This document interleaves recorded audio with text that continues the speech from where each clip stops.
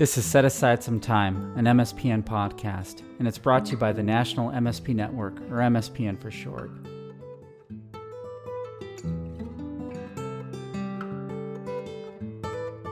And now, on to the episode. Thank you for setting aside some time with us today. I am your host for today's pod, Bridget Smith, and joining me today is a special guest, Ciara Koba. Ciara is a principal at Koba Compliance Solutions. She's a member of the MARC Executive Committee, co-chair of the Conditional Payment and Section 111 Committee for MSPN, and a former acting president for MSPN. Welcome, Ciara.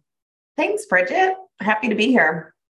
Well, we appreciate you joining us, especially with your expertise on Section 111 and conditional payments. And we kind of wanted to delve in today into the happenings with respect to Section 111. And probably one of the biggest things this year was the rule, the proposed/final rule on the Civil Monetary Penalties and CMS extending that rule. What are your thoughts around, we know the reason they put it, but what are your thoughts around that extension of the rule? What do you think will develop from that? Yeah, I mean, that's a very good question. The industry has been waiting for over 10 years to see what the agency will do from a regulatory standpoint to implement assessing civil monetary penalties for failure to do the Section 111 reporting correctly. And I think everyone sort of anxiously awaited that February date. I also think that there was a lot of misconception about what that date really meant. In terms of, was that an actual hard deadline where the regs just go away if that isn't hit? And it's good that I think that that's been clarified for everybody that it isn't. And I think that MARC in the industry generally and MSPN had a lot to do with educating and discussing with CMS agency officials and really anyone that would listen what we think are the potential issues that need to be handled and addressed before the final regs would come out. The proposed regulations had a lot of information in them, but there were still some gaps. And one of the biggest things that was a fear, I think, for most responsible reporting entities that could be subject to these penalties was, are they going to bankrupt them because they're so excessive in terms of the amount? So one of the biggest issues that was brought up to the agency and to OMB during their listening period and the comment period was the fact that they really needed to do an analysis and some predictive modeling to understand the economic impact of the rule on different insurance types. And they listened, and that's great, and they're going to do it. And what I think most people hope will come from that is that there is an acknowledgement that this is an economically significant rule, and there will be some common sense guidelines put into place to make sure that people are not unjustly penalized. And, here's an example that I always bring up to CMS when they listen to me is, for an illustrative purpose, imagine if you just failed to report as a responsible reporting entity 100 claims, okay, for a period of 90 days. And say you're a carrier that has 30,000 claims a year. 100 claims is not a lot. So there's 100 mistakes out of your 30,000 claims. That proposed penalty could, I'm not saying it would, it's discretionary, but at almost $1,200 per day per claimant, that penalty could be $9 million. That's a lot. That's a lot. So, we pointed this out over time that really the punishment needs to fit the crime. So let's look at what the mistakes are and how they're being made. Are they intentional? There's really nothing in the current proposed reg that talks about the intent or good faith or steps that the carriers are taking to make sure things are done right.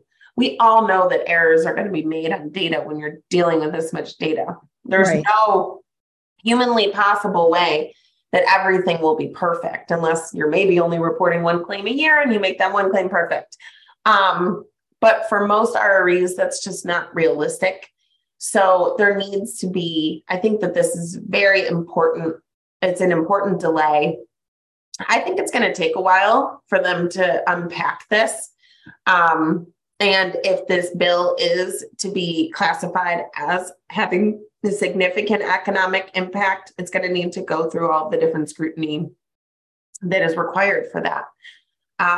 So really, I think it's a gift to responsible reporting entities to take a little bit more time and get serious about their compliance and their programs while CMS works out how they can rewrite this potentially and promulgate a regulation that's fair. Yeah, Ciara, I couldn't agree more with you on everything you said. And when you said that, the punishment fits the crime, I mean, if you think about the purpose of Section 111 reporting, which is to really gain the information for CMS to do a collection sweep to see if they have any conditional payments out there that need reimbursed, those conditional payments would not be anywhere near probably the amount of penalties that they would be recouping from RRE. So it really is such a different curve that we're talking about. So, we could see a lesser penalty amount, but you made a really good point that it is discretionary. So the $1,000 a day per claimant is discretionary. So if that could be, flushed out a little bit more, I think that would be great. And, as far as the time frame, do you think it'll take CMS the whole year? It might, right? I don't know. I do. I do. Yeah. I think economic analyses can take time. I think rewriting what they have is going to take time. I don't think it's unlikely that it'll take another year. But may not. They don't have quite as much going on right now as they did during COVID. Thank God. So maybe there'll be more of a focus and more people available to really dig in and work on this. But it's really anyone's guess. I don't think it's a quick review, though. I think it's a serious review into the economic impact that this could have on our insurance industry. Yeah, I agree. And you mentioned something about, right now it's a good time essentially for RREs to get their ducks in a row, for lack of a better term. What are some things that RREs could do to help with their reporting right now that you could suggest? Yeah, that's a great question. And actually, the easiest thing that they could do is take a look at the top error reports. So CMS in February, the day before they announced that they were extending the timeline to promulgate these final rules for CMPs, they issued a new chart or published a new chart titled Top 10 Section 111 Non-Group Health Plan Reporting Errors, covering the period of July 1 through December 31st of 2022. It's in the download section of their website on the cms.gov website. And, I'll talk through a couple of highlights, but if you think about low-hanging fruit, okay, easy ways to assess penalties. If you think about this from the perspective of an auditor, the most logical thing for CMS to do is take a look at the error codes in which RREs are exceeding the error tolerance thresholds. Now, you don't have any final rules to figure out what are the error tolerance thresholds going to be. We don't know. We know what they proposed, but we have no idea what they're actually going to be.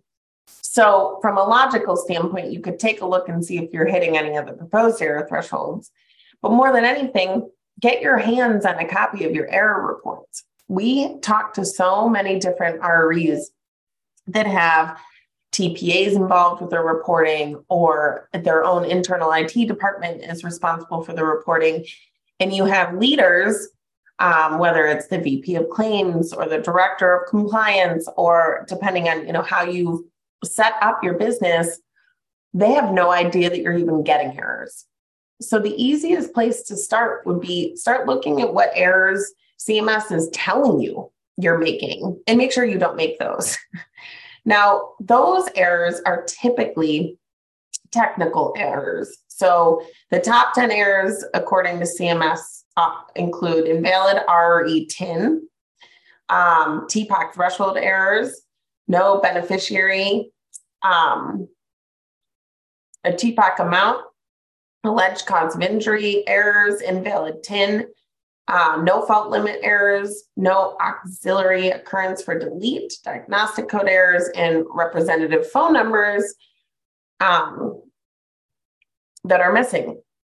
So when you take a look at these are easy things to fix. If you're already submitting the data, fix your errors.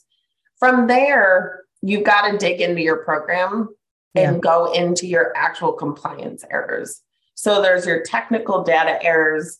Those should be the easiest things to fix. They're going to be the things that put you on the radar first with CMS because they're the things they know about. What CMS and their auditors will not know about are the claims that you didn't report, or they won't know that you sent them an incorrect TPOC date. They won't know that you sent them an incorrect TPOC amount. They won't know that you forgot to report ORM termination. Those are compliance issues. So those would be your next level, but get an audit, and consider very seriously doing an independent audit as well. Because a lot of times, even professionals that believe that they're doing this right and they have this down, these rules came out over a decade ago and they've changed.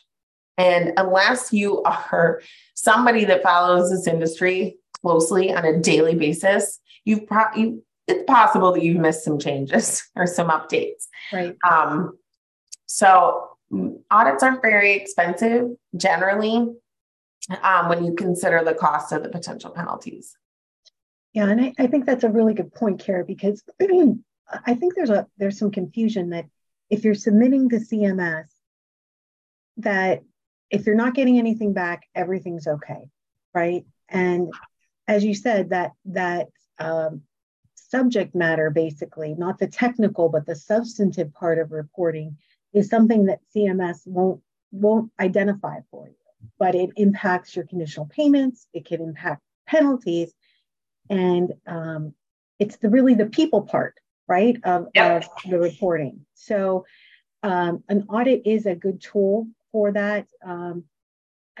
An independent audit is also a great suggestion for others to look at how you're reporting. So those are some great tips. And I love the idea of the low-hanging fruit with the technical errors, because those, that's a problem that can be fixed, and sometimes you don't see those. So it's really a lot about what you're saying is a lot about transparency, both in the substantive and the technical, which is really important. Yeah. So, okay. Now, there's been some other changes this year, and CMS came out with some user guides. And in one of the user guides, 7.0, that came out January 9th of this year, CMS added a new functionality with the Unsolicited Response File. Can you kind of explain to our listeners what that entails from the guidebook? Absolutely. Okay, so I'm actually pulling it up. So if you take a look at chapter 4 in the non-group health plan section 111 reporting guide, They just recently updated the guide in February, and they added a section called it's number 7.5, and it's a response file. It's called a non-group health plan unsolicited response file. And the information that was provided so far to the industry is that as of July of 2023, no specific date, so you could assume July 1st, responsible reporting entities may opt in to receive a monthly non-group health plan unsolicited response file for non-group health plan ORM records. So to take that a step further, this file will alert them to records that were submitted that were updated by an entity other than the RRE over the last month. So RREs can opt in during the registration process for Section 111 reporting application. Now, most RREs have already registered. And so existing RREs may opt in or out using the RRE information option on the RRE listing page. Okay. So if you are the account manager or the authorized representative, you're going to need to go to the CMS website, the CMS Secure web portal, and update your preferences on getting this unsolicited response file. The files will be transmitted in the manner in which the original submission was made.